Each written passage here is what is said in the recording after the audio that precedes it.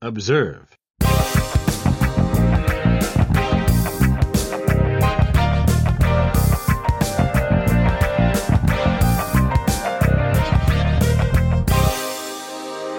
Hello, everyone, and welcome to episode 9 of the Observe and Rapport Show. I'm Kyle Brennan, joined as ever by my beautiful co-host, Keith Sullivan. Keith, how we doing today? Couldn't be better, pal. Really enjoying the weather. Really enjoying the sun. I look much more tan, don't I? A little bit, yeah. You got a nice tan. Coming off Father's Day. Yeah. Citi Field is great because I went to the Met game with the family, and they have that big open, just beers and food and like tables to stand at and drink and whatever. And you don't even have to go to the seat at Citi Field. Like, you can just, what we do is we buy the cheapest, shittiest seats, you know, because we're not going to go to them anyway. We're just going to hang out by the big TV and the big Budweiser sign and get steak sandwiches and beers and just kind of hang out there the whole time. But if you want a tan, there's no coverage. If it's a beautiful day, you just stand there and drink. And, you know, it's I love that stadium. I don't care. Everyone, but yeah, I miss Shea. Why? No, it was a prison. Well, Shea. Citi Field was, I think, is modeled or the same architect as Camden Yards in Baltimore, or went to school. The difference between like a ballpark like Camden Yards, Citi Field versus like a Yankee Stadium. Citi Field's a ballpark. Yes, you know what I mean. Exactly. Yankee Stadium is like, Yankee Stadium, it's nice. It's like, but historic and like whatever. Yeah. But Citi Field, when you go there, you hear the organ, or you get a hot dog, you get a beer. Like, you feel like you're at the ballpark. Dude, they were playing like Enter Sandman on the organ. You know what I mean? Like, they get playful with it. You know, it's a real person too. Like, it's an actual guy playing an organ. Right. It's not just a recording. And it's a great place for kids, like Mrs. Met. You can meet Mrs. Met. And they have a ball dunking thing. You could throw the baseball at someone, they fall in the water, that whole thing. Yeah, I remember as a kid, time. I'm a Yankee fan. I was always jealous of like Mets fans or Mets kids because like the games were more fun. Yeah. And like, obviously, yeah, I'm spoiled. The Yankees were the best team in the world ever. But Right. I was always like, but like the Mets games, like they do all the games and like, you know, all the riff-raff. But I was like, that's kind of what kids want at a baseball game. Exactly. You know? And at a Yankee game, I went recently, my I'm not a Yankee fan, but my wife is, and like we went recently with our daughter. That was her first ball game, but the Yankee game is so, like, you almost feel like you have to watch the game. Or else people are going to go, oh, pay attention. Like, come on, the Yankees are up. Like, there's so much of a pressure to just focus and care and cheer. It's almost like Kim Jong-un. Like, if you walk by me, gotta, like, you must. Like, you can't just go, oh, whatever, I'm not in the mood. Like, at the game, dude, I swear to God, I turned around and, you know, it was the 8th inning. Like, I didn't watch one pitch. And it was a good game, apparently. Like, you know, there were a bunch of home runs. I heard the crowd cheering. I don't know why, you know, and also, I'll say, having a baby there, because it's more kid-friendly, they have the family restrooms, which Yankee Stadium has too. But when I went, man, you know, it's like in the middle of like nowhere by like the garbage pails. And I was waiting to go in there, and a kid comes out. He's like 17. He works there. Like, you know, he was jerking off in there. Like, because it's a private lockable door. And I'm like, okay. So like, then I go in there. I'm changing. There's like a slop sink in there. I'm like, this is a joke. Citi Field, it was beautiful, the family room. The brand new the ones that if you bring down the door to the table, it doesn't slam. There's like hydraulics that go so like, you're like, oh, this is new, clean. Yeah, Citi Field's so 10 times better of an experience as a fun day than Yankee Stadium, for sure. It's not only that, by the way, I had to wait for literally 50 minutes in the baking sun to get into Yankee Stadium. Ooh. Citi Field, you just walk in and go find your seat. What's with the line? Yeah, getting into Yankee Stadium sucks. Yeah. Speaking of Citi Field, I'm going to see the Grateful Dead and John Mayer on Thursday. So me and Lauren love John Mayer. Biggest John Mayer fan. We're going to see him do his acoustic tour in October.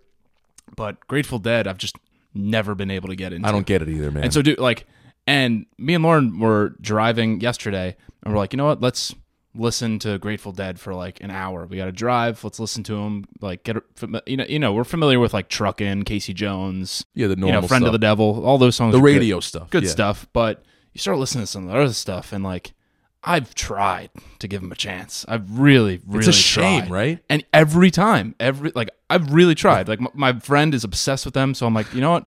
I have good taste in music. Like, I listen to eclectic stuff. I listen to jazz, like country, rap, rock, everything, right?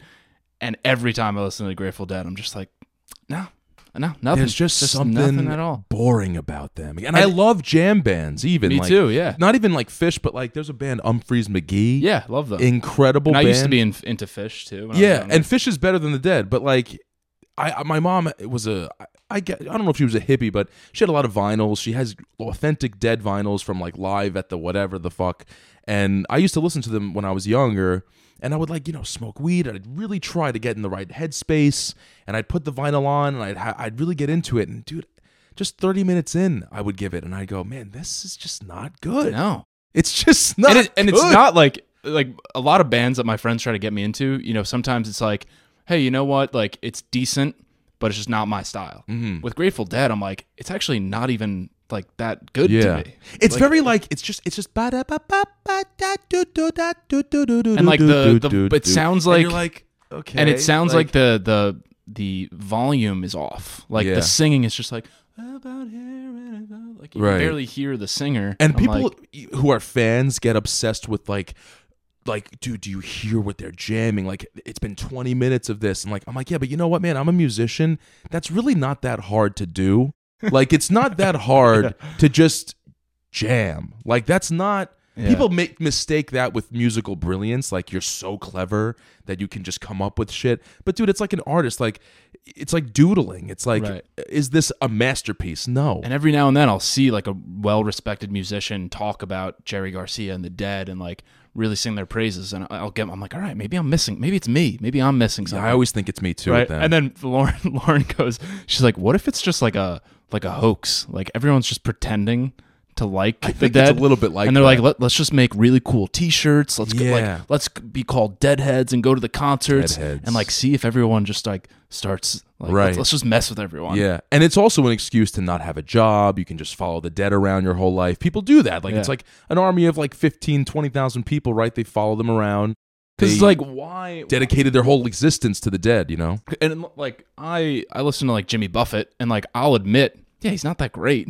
Right. But like I dig some of his songs and some of like the atmosphere and stuff. But I'll be the first to admit, like if you don't like it, I get it. Like It's not that good. It's like honky tonk, like white people music. Right. But Parrot heads, right? Parrot heads. But like Grateful Dead fans will always just be like, no, you got to listen to the live in San Francisco 1961 version. Then you'll know. And then I listen to it, and I'm like, it's not good. Worse than the last shit I heard. It's not good at all. And even like John Mayer, who I love. Like, he doesn't even make it that much better for me either. Like, I tried to listen. Yeah, I was going to ask, why does he then...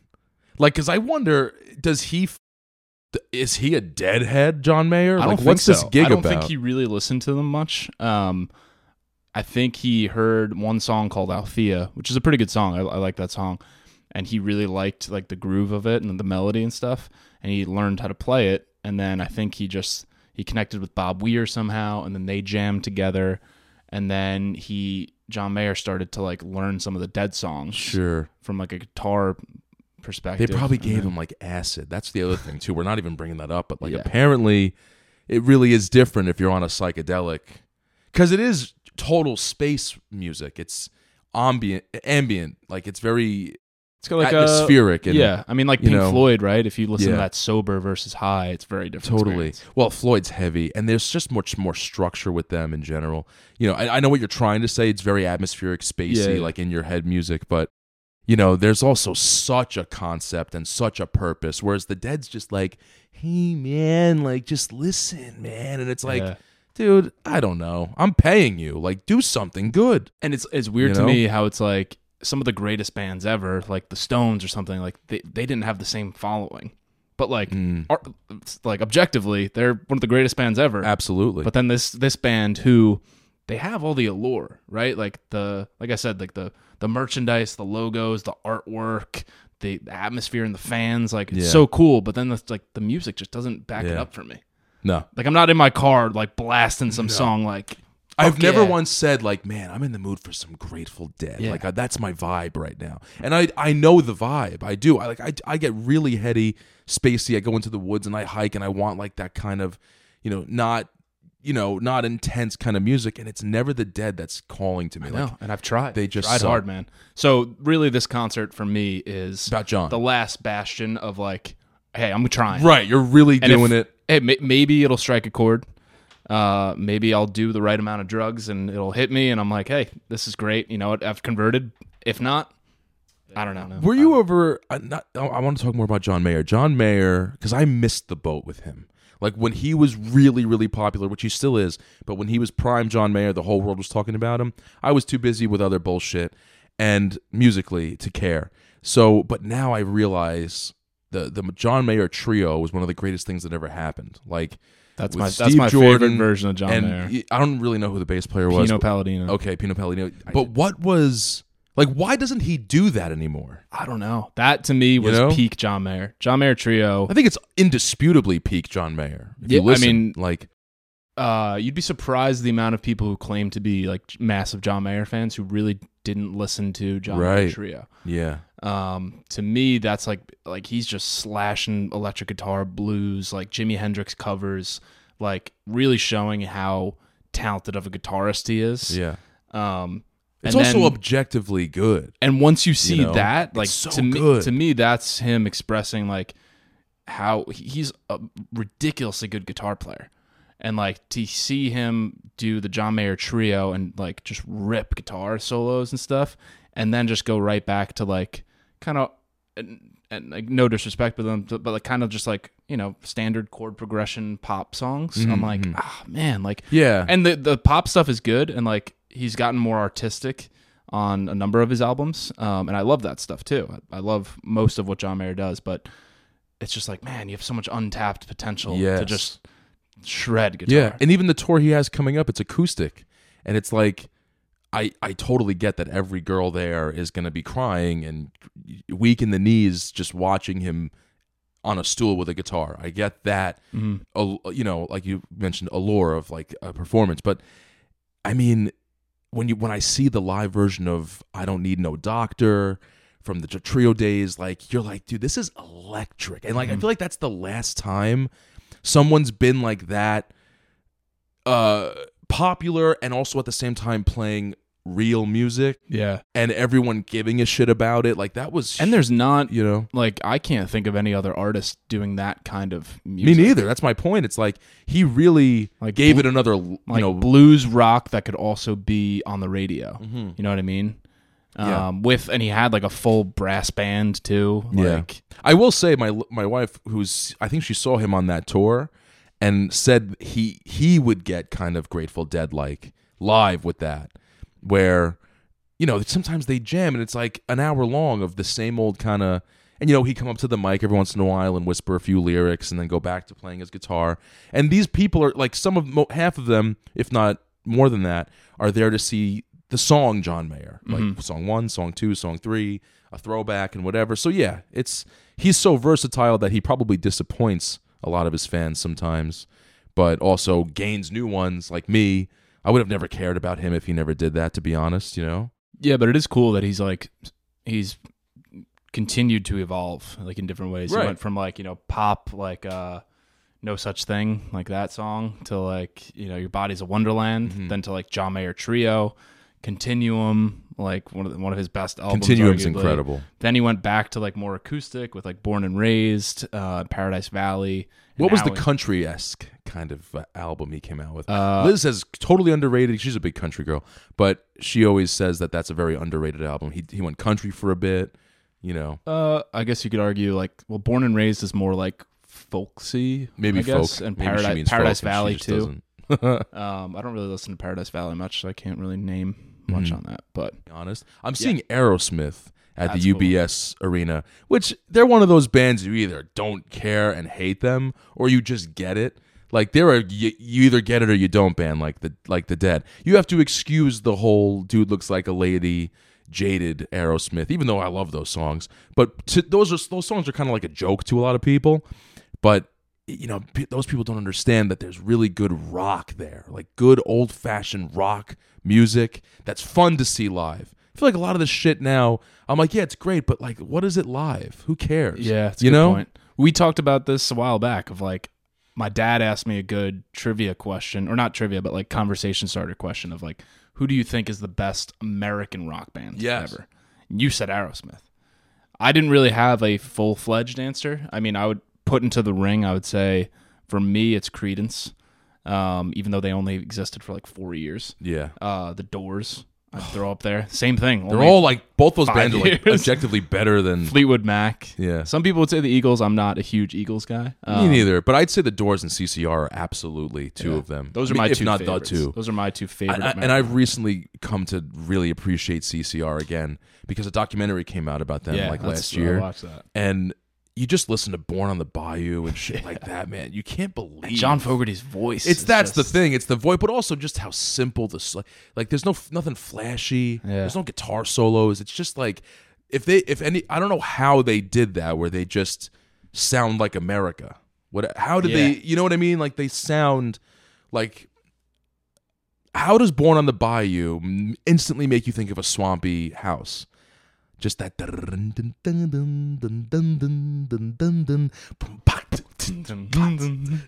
then that voice. I can remember the voices. Oh my God.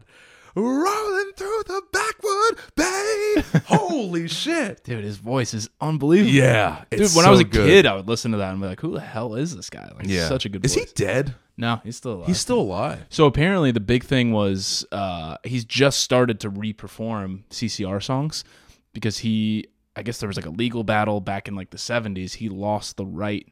How does that always happen? When they broke up, Yeah. I guess he lost, he sold or lost, I don't remember. But he couldn't perform CCR songs on legally on his solo tour. Yeah. So, he had like Center Field and like all those songs. Yeah. But yeah, he just started re-performing like Born on the Bayou and those songs. Oh God! So well, I'll good. see it now. Yeah. I didn't know that. I would have been really disappointed. Yeah. If I just go and I see what's that one? That's not him. Jack and Diane. No, that's John Mellencamp. Oh, okay. Well, what's the difference? Was he always just John Mellencamp? John Cougar Mellencamp. John Cougar Mellencamp. So he was never in a band. He was always John Cougar Mellencamp. I think he changed his name a few times. It was like Okay. John Mellencamp, then John Cougar Mellencamp, then John Cougar. One of my favorite words, like slang words for breasts, is Mellencamps. Like I used to work with a guy. He used to go, "Look at the Mellencamps on that." The Mellencamps. Look at the Cougar Mellencamp. Look at the John Mellencamps on her. John My Cougar God. Mellencamps. That's a good one. I heard a guy say dungarees the other day. He was like, "Wow, look! Oh no, and the dungarees over there." I was like, "The what?" Yeah, I haven't The heard that. dungarees. I haven't They're heard dungarees jeans. in like 20 years. It made me want. Like, is that what jeans used to be called? That's what our parents used to call them in like, the Dungarees. 90s. I think they retired that word in like 98. No, man. that's done. Yeah. That's like, you got a pocket watch on you? What? Dungarees. Yeah. Look at her over there in the dungarees. When like someone says a word, you go, you forget that word even existed. Yeah, what other words are like that like our parents or grandparents used to say? Yeah. It was a good one. I got called a knucklehead recently. That's a good one. Yeah. You're such a knucklehead. I'm like, knucklehead. And by the way, that is exactly what I am. Because I'm not stupid. Like, I'm not a dumb person. Yeah. But I am what you would call a knucklehead. Like, I just like forget things sometimes. Yeah. I'm up my own ass a lot. That's a good one. Get your head out of your ass. That's another one. Yeah. Or like numbnuts. Nimrod. There's some good ones. Dude. There's ones that they sound like hokey pokey, like non-curse words, but they're actually more they're more hurtful. Right. Someone calls you numbnuts, like that's more hurtful than someone calling you a shithead. It is. You ever see that funny tweet? It went viral where this guy was like, I cut somebody off and he sped up to me and I thought he was going to curse me out and flip me off, but he just went, he just gave me a big thumbs down and somehow that hurt more. Oh, yeah. Than he should have just called me a piece of shit. It would have hurt less. Big time. Yeah. So, you reading anything? Are you writing anything? You look like an author right now. I've been trying to write a little bit more. Yeah, I just wrote an article yesterday about just like getting back into your hobbies more. Yes, I just got the newsletter email about that. That's a great topic, man, because that's a huge problem for me. Yeah, so I started taking therapy or going to therapy. No shit. I never thought I needed it, but my employer offered 5 free sessions. You can take your text. It's okay. My employer offered 5 free sessions, and I was just like, you know what? It's free. Like, when else am I gonna have the urge to do it or like go on myself? Who offered 5 free sessions? My Your job. employer. Okay, my job. Yeah. So So I did that, and like, you start talking about, all your childhood traumas and stuff like that. But one thing that my therapist recommended was like, what did you used to do when you were like 10 years old? And I was like, oh yeah. She was like you were never stressed when you were out like shooting hoops in the driveway or like drawing with your friends or like playing guitar. And I was like, that's a good point. She was like, you have all these hobbies and stuff, and you try to be like the best at them, or you try to structure your time in such a way that you're doing X, Y, and Z, and like you do an hour workout, and then you read for 20 minutes, and like you're so structured, you're just checking off boxes. You're not enjoying it anymore. And she just said, like, go back to what you enjoyed doing when you were like between the ages of like 8 and 14. Like, what were the activities that you do? They still bring you joy, right? And I was like, yeah. She's like, I didn't actually do this, but she said, create a pinwheel, like a twister, of all the activities you like doing, whether it's 5 or 10, and whenever you're like stressed at work or overwhelmed, spin the pinwheel. So I wrote down like a few things. It was like, playing basketball, drawing, golfing, like playing guitar, all these different things. So now when I'm stressed, instead of like pushing through it or doing, just getting myself more worked up, I'll just go pick up my basketball shoes, go to the park, and like shoot hoops and sweat. Yeah. And I have no care in the world. I feel like I'm 9 again. It's great. Right. Yeah, that was a huge issue for me because at a certain point, I think for me anyway, when you get to a certain level of proficiency at any task, it starts to become like, well, let me get better and better now. Like you get addicted to getting better than just addicted to the activity, and it just adds stress to your life because you see other people who are better than you at the thing, and you're like, well, I got to get back in there. I shouldn't be doing that. I should be practicing. And then, and then you start to feel like obligated to have a professional aspect of this thing in your life where you get paid to do it. And that doesn't always happen because it's not supposed to be something that's money related. It's supposed to be fun. And at our age, all we think about, especially in our culture, American culture, like make more money, make more money, make more money. And I'm having a hard time, like, just honestly sitting down and enjoying playing the drums or the guitar or anything that I used to like to do, because you can't help that feeling of like, well, why am I just wasting my time? Mm-hmm. Shouldn't I be looking up portfolios right now and investing my money? Like, But like at the end of the day, your therapist is right. Like when you're a kid, you don't even think about anything really. Not even what you're doing. You're just doing it. And that's supposed to be the point, I think, is like to lose yourself in it. We've talked about this movie before, but Soul, I know the character who plays the piano, I forgot his name, but he goes into, what is it called? Flow, I guess. Like, and I've had that too, but it's true. Like you don't even hear what you're doing anymore. You're like just gone. There's a great book called Becoming No One by, I forgot his name. You'll find it if you look it up. But it's about that exact moment of just like, you're not even really who you think you are, really. Mm-hmm. The end of it all. You're not even really Kyle Brennan. That's just a noise. So whoever you are isn't really anyone. It's just whatever that moment is, that's what a lot of monks, who have reached enlightenment, they exist within that space. And they kind of laugh at a lot of questions because of that. When they ask, how do you feel? It's like a funny sentence when you're in that place. It's gone. That whole it's all that shut. That shit's kind of weird. But I'm gonna read that newsletter because I hope I get some tips out of it. How are you enjoying therapy? It's good, man. Generally, I would recommend it to everyone. Like I always had that attitude of like, what do I need? Like, you don't need therapy. Like you can figure it out on your own, or like what are you gonna complain about what your parents did to you? So to see it. It made me realize what I initially thought therapy was going to be like a Goodwill Hunting. You sit on a couch and someone helps you solve all your problems, right? And you end in a hug.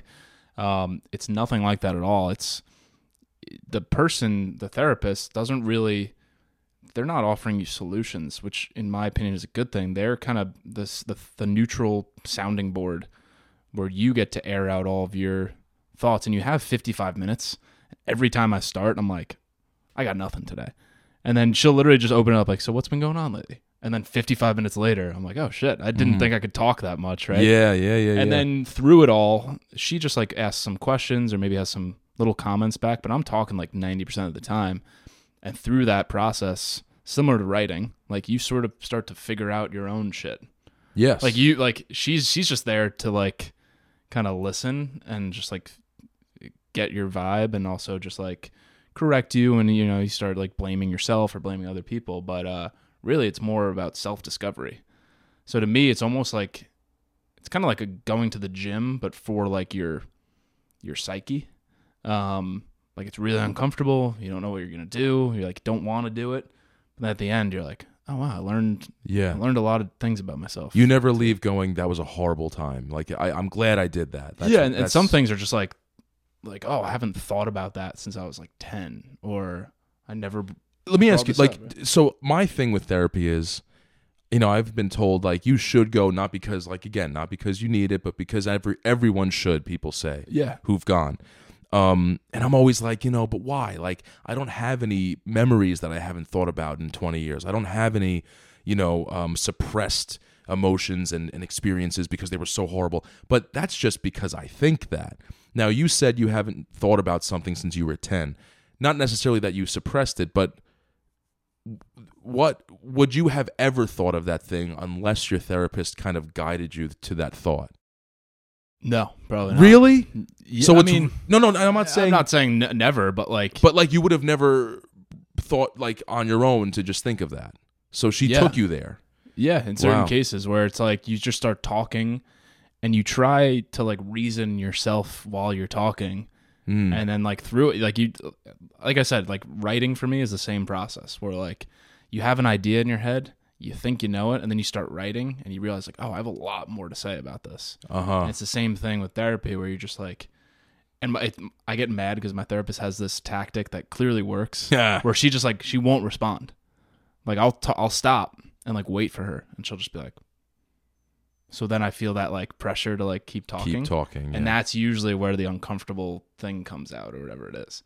Interesting. So it's because your shadow or whatever you want to call that part of your psyche is, for whatever reason, maybe it's your ego. Just don't say that part though. And then if there's silence, you kind of just, it spills out. Yeah. Yeah. Interesting. Yeah. The one thing she did that was really helpful for me was like, because in certain cases I can get very driven or, get obsessed with things, or I'm very binary, like good or bad. And she's like, stop labeling things as good or bad. Like if you achieved something, that's great. Or if you like failed at something, that's whatever. Like don't look at it as good or bad. Right. Look at it as like neutral. Like you just, okay. Like you learn from it and you move on. And like now I'm starting to look at things as more neutral versus really good or really bad. Sure. And that's helped a lot too. That's really interesting, man. I mean, like, Alan Watts, he was a modern day philosopher, did a lot of his like talks and lectures in the 60s and 70s, and he said something similar in that there are no mistakes, like labeling something as a good thing or a bad thing, or you can't really make a mistake at the end of the day, because I'm a little deeper into it at the moment, just conversationally, but you aren't really Kyle Brennan. I'm not really Casey. Like we are kind of like, just these souls that are kind of wandering around, right? And like when you get to that point, like the movie Soul, right? When you get to that point of realization, you start to realize there are no mistakes, and it's all kind of a yin and yang, push and pull, and throughout your life. And he goes, "Have you ever seen a cloud that was misshapen, or a poorly designed wave?" And he's like, "No, they always do the right thing, and you're the same thing." Once you realize that, your life becomes a lot less stressful.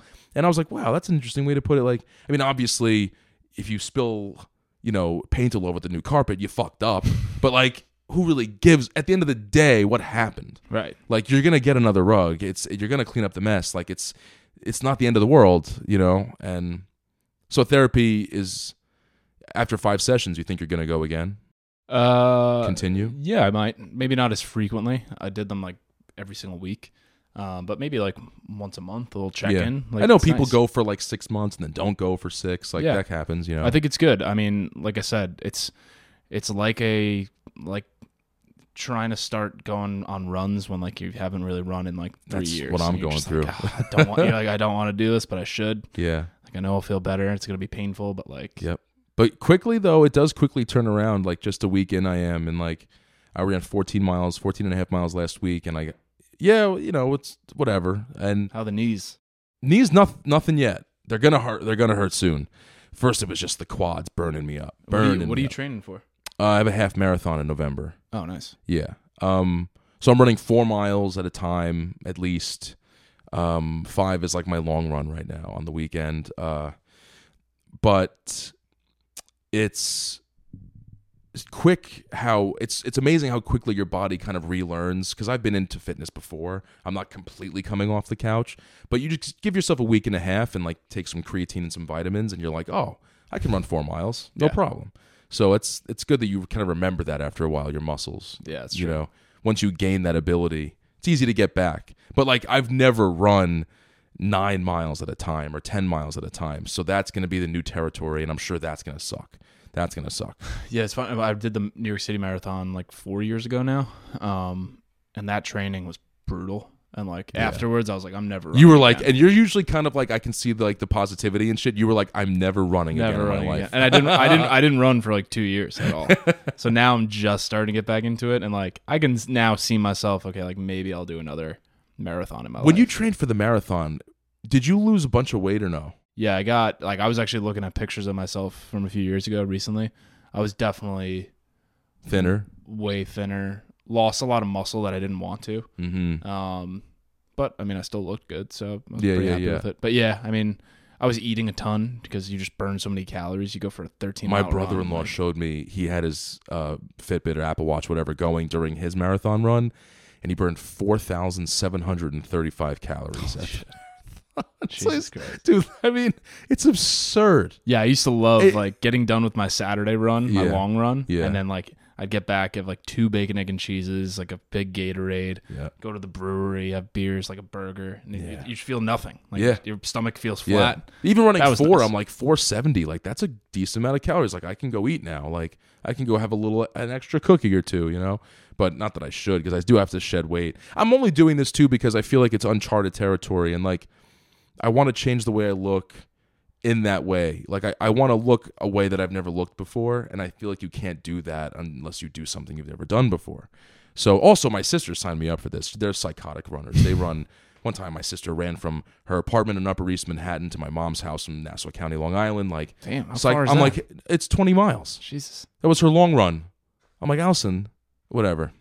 But I also feel though that a marathon, there's people that run marathons like every few months, they'll run a marathon. Like, there's no way that's good for you long term. Some people just have those bodies, man. Yeah. Like, where they can just take that beating on their legs and like they'll live. But just cardiovascularly, like I heard someone say once, it could have been total bullshit, that your heart as a mammal is only really good for a certain amount of beats. Is that Donald Trump? Maybe. This was before he was philosophy. famous. That's like his philosophy on working apparently out. there's some truth to the physiological. That's why he doesn't work out. He goes, why move?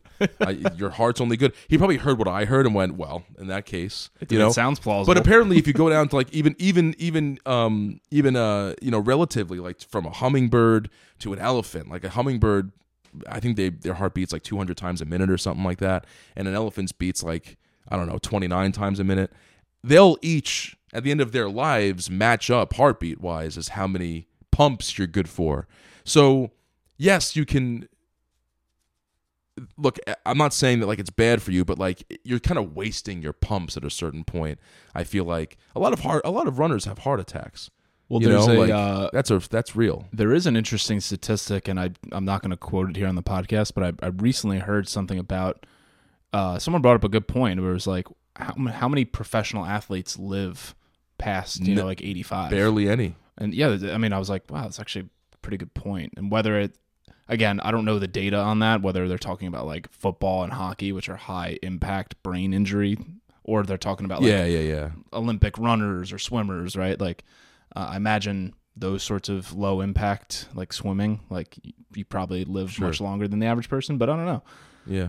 But yeah, I mean, like it's my point is that a marathon is a brutal thing to do. But like I said, some people just have those bodies that they, whether it's their running form, genetics, or just luck, that they can just run forever and not get sore, not get injured.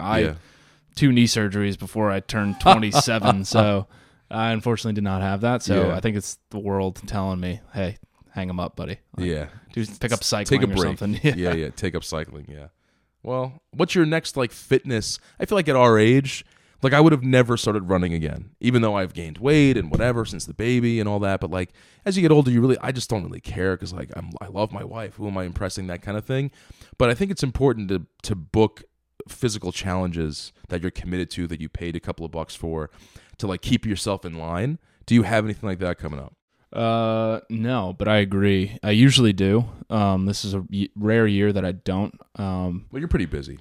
Like you've got busy, the fireman thing going on, stuff. like really what I've been trying to do, just because I haven't had a ton of time to go to the gym, really just been trying to walk as much as possible.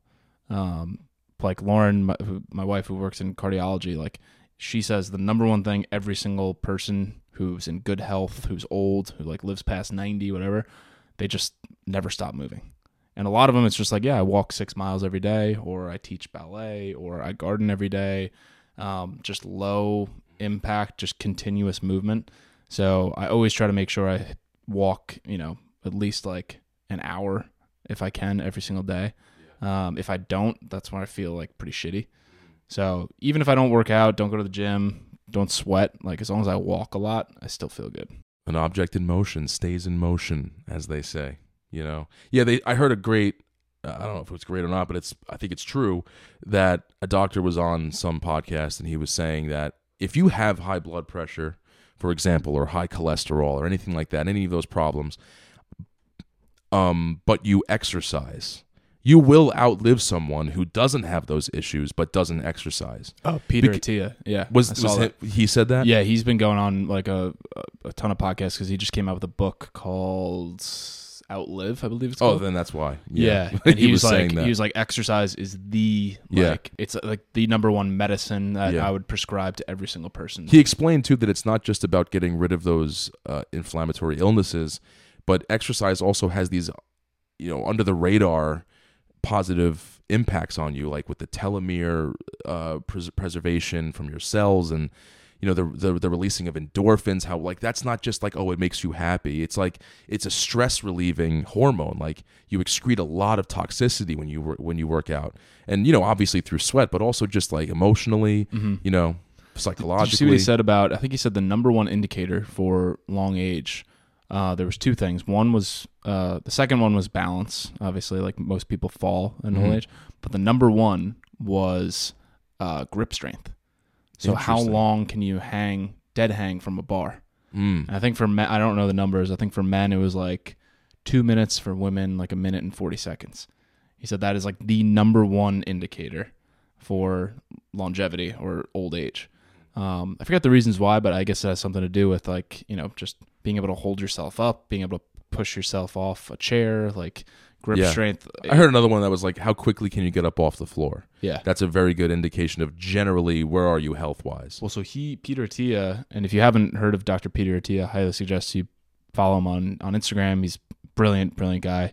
But he just came out with a book called Outlive, and he's been on a number of podcasts. He was a brain surgeon, I believe. He went to Johns Hopkins, like brilliant guy. But a lot of credentials.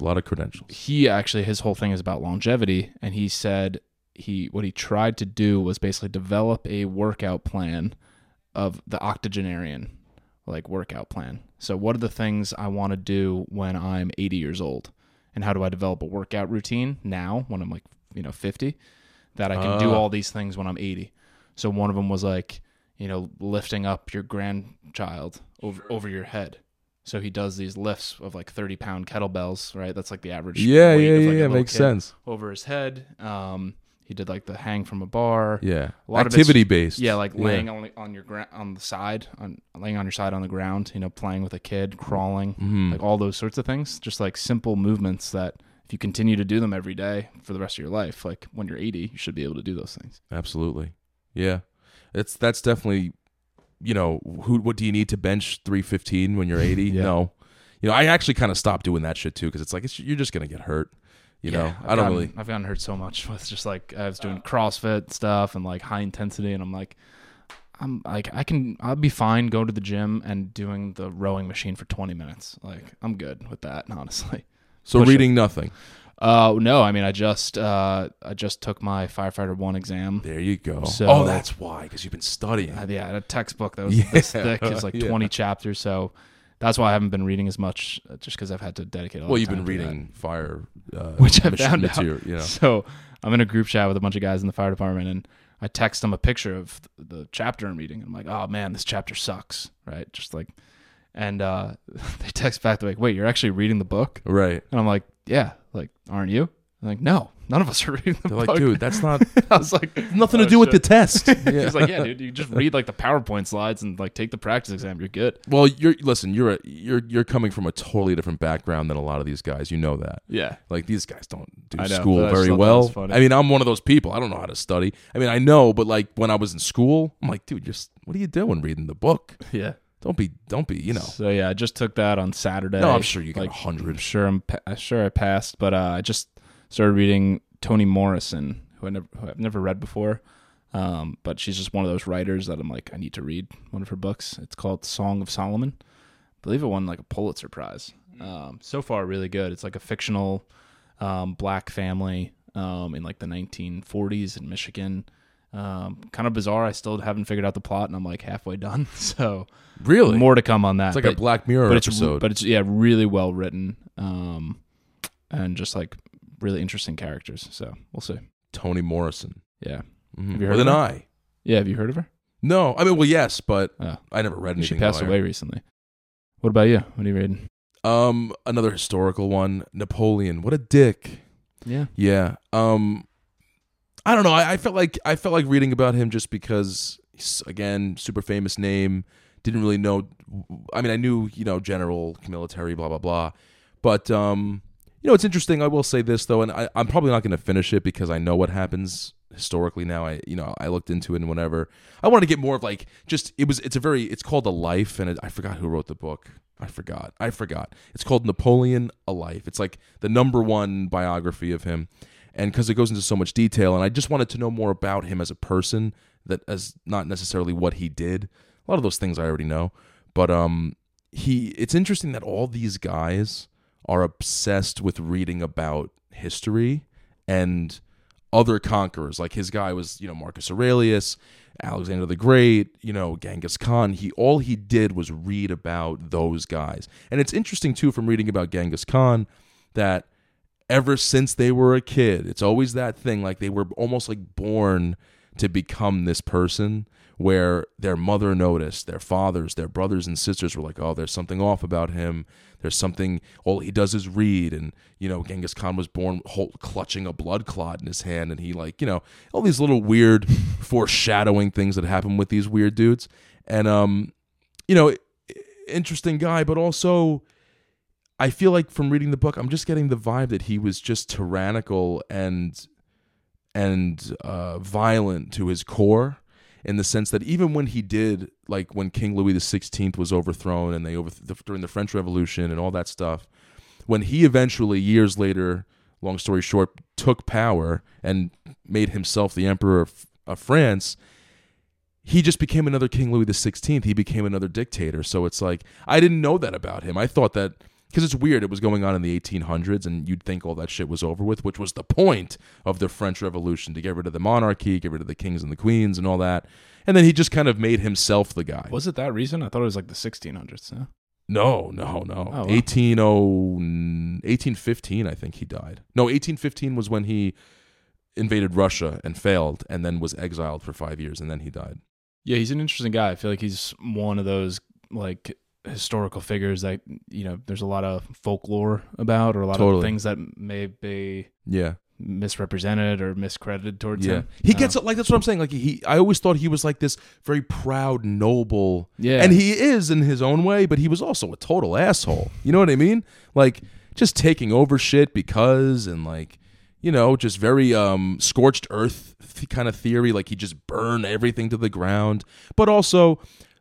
Silver lining, of course, when he invaded Egypt in 1799, one of his soldiers found the Rosetta Stone. That's the only reason why anyone ever found it. So because of that, occupation, we now can read the hieroglyphics of a 2,000-year-old language that Is no the one Rosetta knew how to Stone read. the one that's supposed to translate? Yeah, it translates languages? hieroglyphic. Well, it's like the alphabet, Right. like with remember the alphabet people? Yeah. And they would explain what each letter does. Like it was kind of like that, but like chiseled into a rock.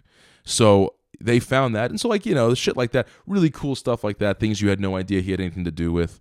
But yeah, it was a good bio, a little boring, but.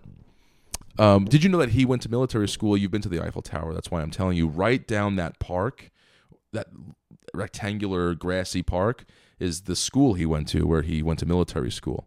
So that's cool. Like, he's very recent where you can go to places he's been to and shit like that. But like we've talked about the Louisiana Purchase on this show, and I didn't even realize that was purchased from him. Yeah. Like he sold that to Tommy Jefferson. Interesting. Yeah, for $15 million. Well, And by the way, he sold that only because he wanted to fund another war he wanted to go into for no reason with Austria. Wow. Yeah. What a segue, because speaking of Austria. Really? Yeah, literally. It Not was a planned. Perfect segue. Swear to God. Perfect Not segue. planned. Right behind you is the Arnold Schwarzenegger Oh, yeah. biography, which I was thinking about starting. Total Recall. Wow, that was literally a perfect segue. I can't believe you said Austria swear. right as I was about to transition. I wonder how he feels about Napoleon. Yeah. Probably doesn't like him very much. So I was going to read that, but The doc came out. Me and Lauren just watched the documentary, 3 parts on Netflix called just Arnold. Dude, it's so good. His life is wild. You forget, like, growing up in the 90s, he was our childhood. No, he was. He was so famous that you didn't even like think of him as like a celebrity. You were like, he's like an idea. And dude, for him to go, Arnold. First off, I didn't realize he's 75. He was born in 1948. Yeah, he's old as fuck. Like he was winning bodybuilding competitions in the 60s. Yeah, he was right? like 20. And then like Terminator came out in like 84.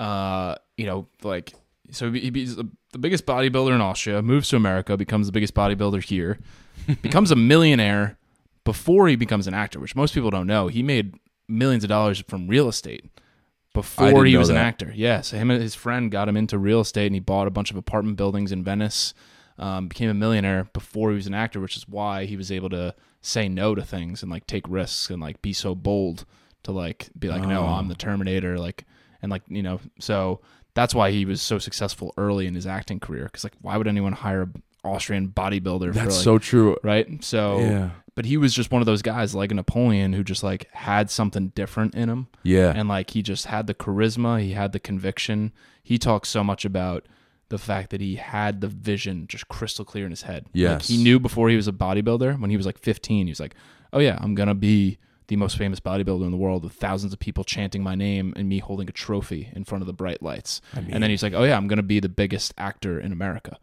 And he becomes the biggest actor, and then becomes the fucking governor of California, marries into the Kennedy family. He would have became president if it said you didn't have to be born here to become president. Like, dude, And he was a great governor too. Yeah. Apparently he really was. Like, even politically speaking, he was not just like nice. He was like, he signed a lot of important bills and stuff like that. Just like, I mean, Bill Burr has that great joke about Yeah. him. But like, I mean, the success story is wild. And Lauren was like, who can you even compare him to now? No, you like, can't. There's no one. No. He's a combination of maybe a few people, but like there is no person that's a triple threat in like 3 completely different categories like that. It's interesting because in America, people think he kind of started that whole appreciation of the jacked Hollywood actor, but really we've always thought like the big muscle bound guy. We've always like thought of that guy as like the guy, and it's almost like he preyed on what we consider to be number one. Not that he did it on purpose, but like he was just a perfect formula of a person. Well, yeah, they talk about that in the documentary, how like prior to him and like Sylvester Stallone, who was the other guy, prior to them, there really was no like jacked action hero. It was all like smaller guys who like car chases, right? Right. And then in the 80s when like Reagan came in and like the US was dominating, that's what I mean. Patriotism, right? And like America, fuck yeah, fighter pilots, like just patriotism was like a glow. That's what they kind of know how else he's like Napoleon, like you're saying, it's a right place, right time thing too. Like Napoleon was born, or he was just turning like 15, I think, when the French Revolution was just starting to bubble up, and like King Louis XVI was getting caught doing a lot of shady shit, and like, so it's just a matter of time before someone came along to lead the rebels, you know, against these monarchs and like the other European countries who were against what they were doing. So like, you know, Arnold took that same kind of opportunity, right place, right time. Like, I am that guy.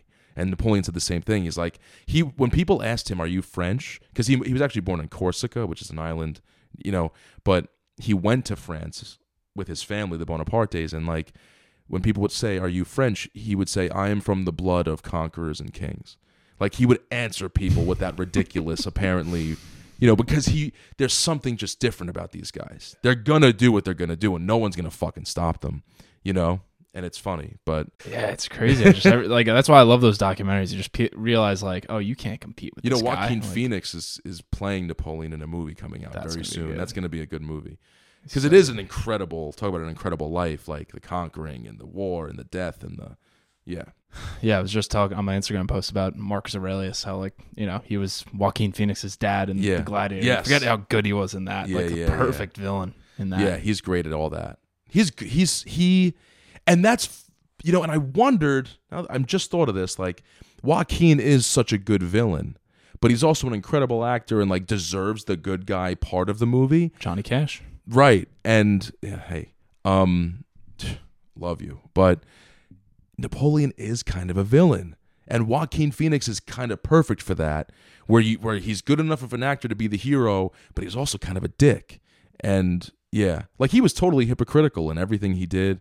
You know, but, you know, he didn't last very long anyway. But it changed the world regardless. Yeah, which is wild. Like, it's wild that there's 3 movies about Steve Jobs, but not one movie about Napoleon that I know about. Yes.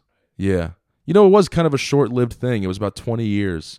But, you know, he rose quick, and he was a genius, and in the sense that, like, he was a huge reader. Like, and he had mandatory reading for all of his generals and lieutenants, and it was all books on Caligula and Alexander the Great, and, you know, the greatest of all time conquerors, kings, emperors, because their battle strategies and their politics and the way they thought, stoicism, all that.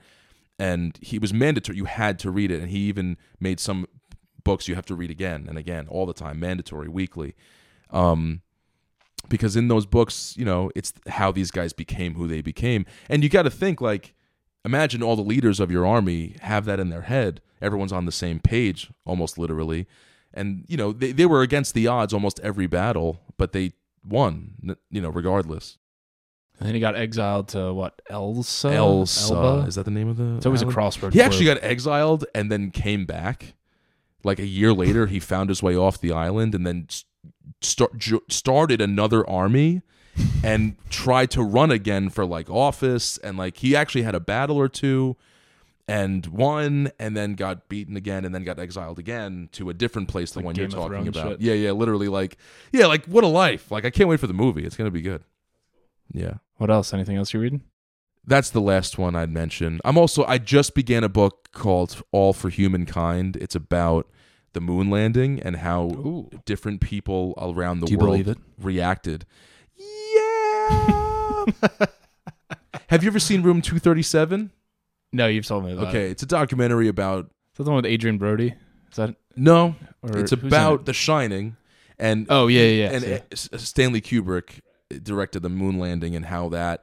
In The Shining, there's all these hints about him trying to tell the world that he directed that film, that footage we all have seen that looks totally fake, by the way. I know Neil deGrasse Tyson's been on Rogan 100 times to talk about why it looks that way and why the frame rate versus this. You know, his thing is like, obviously it's going to look weird. It's on another fucking planet. It's the moon. It doesn't look normal to you. So like, yeah, but you know, do I believe it? Yes or no? I don't know, but a lot of people don't. So I just started a book about like how that impacted the world. Short, but it's just like, I think it's like little interviews of people from like, imagine somebody from like Peru, you know, seeing that and they're going like, what? We went to the moon. Like, they don't even, like in third world countries, imagine that. They did, I can't wait to see what they get into in the book, but it's apparently like it caused a huge stir. The culture, I'm neither here nor there about believing it. The only thing that's bizarre to me is like, how have we not been back in 55 years? We're going back next year. Are we? Oh. So NASA is the Artemis mission. Artemis 3 is going to be the first time humans will be back on the moon. It's actually 2025, but 2024 is like the beginning of the preparation. But we're going to be back on the moon for the first time, and they're going to explore the South Pole because we've never been there. No one's ever been to the south side of the moon. So yeah, we're going back, and if we go back this time, but now we've got deep fakes. Now forget about faking it. Now it's so easy. That's what I was going to say. It's going to be sad. Like, you see the clips of people in 1969, like everyone gathered around the TV. They're all dressed up and so happy. Like America came together for that, or the world really. Yeah, the whole and world. Like now, if it happens, everyone's going to be like fucking talking shit. On everyone's going to be like, complaining. this is what we're spending money on. What about global warming? Yeah. What about all the crickets? What about all the snails? You're just like, you can't win. You just can't win because we really did it this time. We faked the first one. Fine, I'll give you that. But we really went. Like, this Twitter live stream sucks. Right. Why is it delayed? Like, people are going to the memes. There's going to be memes. That's why I always say, like, the internet's great because it's the worst thing in the world at the end of the day, but it's also great because even if the apocalypse was actually happening, you ever see Don't Look Up? Yeah. Like, it would just become a meme. Yeah, it would. And we'd just laugh into infinity because it would come and we'd all be laughing at that stupid meme. That was just went viral and everybody thought it was hysterical. It's just, we're a joke. And at the end of the day, nothing really matters. You're not really Kyle Brennan. The amount of times I quote the speech you gave at our grandma's after her funeral about what are you gonna do? Yeah, I mean, she goes. So what happened was I went to go visit our grandmother once because she's old and whatever, and I had nothing to do, and go talk to. I never wanted to squander the opportunity to talk to somebody who's lived through as much shit as an 80-year-old person, 90-year-old person has, especially for our generation. World War II, Vietnam, different presidents, the whole thing, the civil rights movements, gay rights movements, the whole thing. So I asked her about World War II, and I was like, what was that like? Like, you're in America, you're 19, you're a young lady. You're seeing the shit in the paper about some psycho throwing people in ovens by the millions in Germany, and like he's going to invade America potentially, and all this nuclear war talk and invasions in Russia and the Chinese and the Pearl Harbor and I was like, what was that like? How did you feel about that? And she just went, well, what are you going to do? She's like, what are you going to do?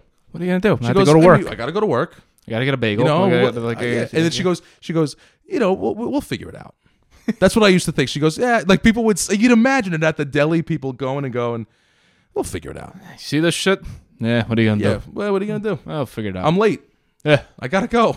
I got a meeting at 10. Like we can't, bills don't stop. Yeah. Like we got to be the same way if a meteor, like Don't Look Up was coming to the planet. Right. Yeah, what are you going to do? I'm like, I got to pay my car payment. Like, I mean, if this meteor doesn't hit, I'm not getting repoed if it misses, So, I mean, that philosophy is so true. Like, what are you going to do? Like, don't worry about it. We're going to figure it out. And even if we don't, you worried for nothing because now it's here and now you got other shit to deal with. Now you got real problems. Yeah. Now you got to learn German. You've got to, My other favorite quote about that is from Lauren's grandpa. The same thing, whatever, like you're stressed or like whatever. She goes, we're all just passing through. Oh, yeah. Isn't that good? Well, because we're not here for long. We're just passing through. Yeah. So whenever I get like stressed about something, it's either, what are you going to do? Yeah. Or we're just passing through. Yeah. It doesn't really matter, does it? No. Nothing really matters. Ding, ding, ding, ding, ding, ding, ding, ding, ding. Mm-hmm. Bohemian Rhapsody. I know. Yeah. Remember when that came on at the wedding? Oh my god, dude! I think they played the whole thing, all 9 minutes of it. I think I have a video of it on my phone somewhere. That was a good wedding. I haven't even looked at it. That was a fun wedding. That was a great wedding. All right, let's wrap it up. I'm good. All right, I'm good too. All right, thanks everyone. Thank you everybody. Don't forget to subscribe. I'm supposed to say. Yeah, subscribe. It'll listen. We'll figure it out. If you haven't subscribed at this point, I don't know. All right, thanks everyone. All right, thanks guys.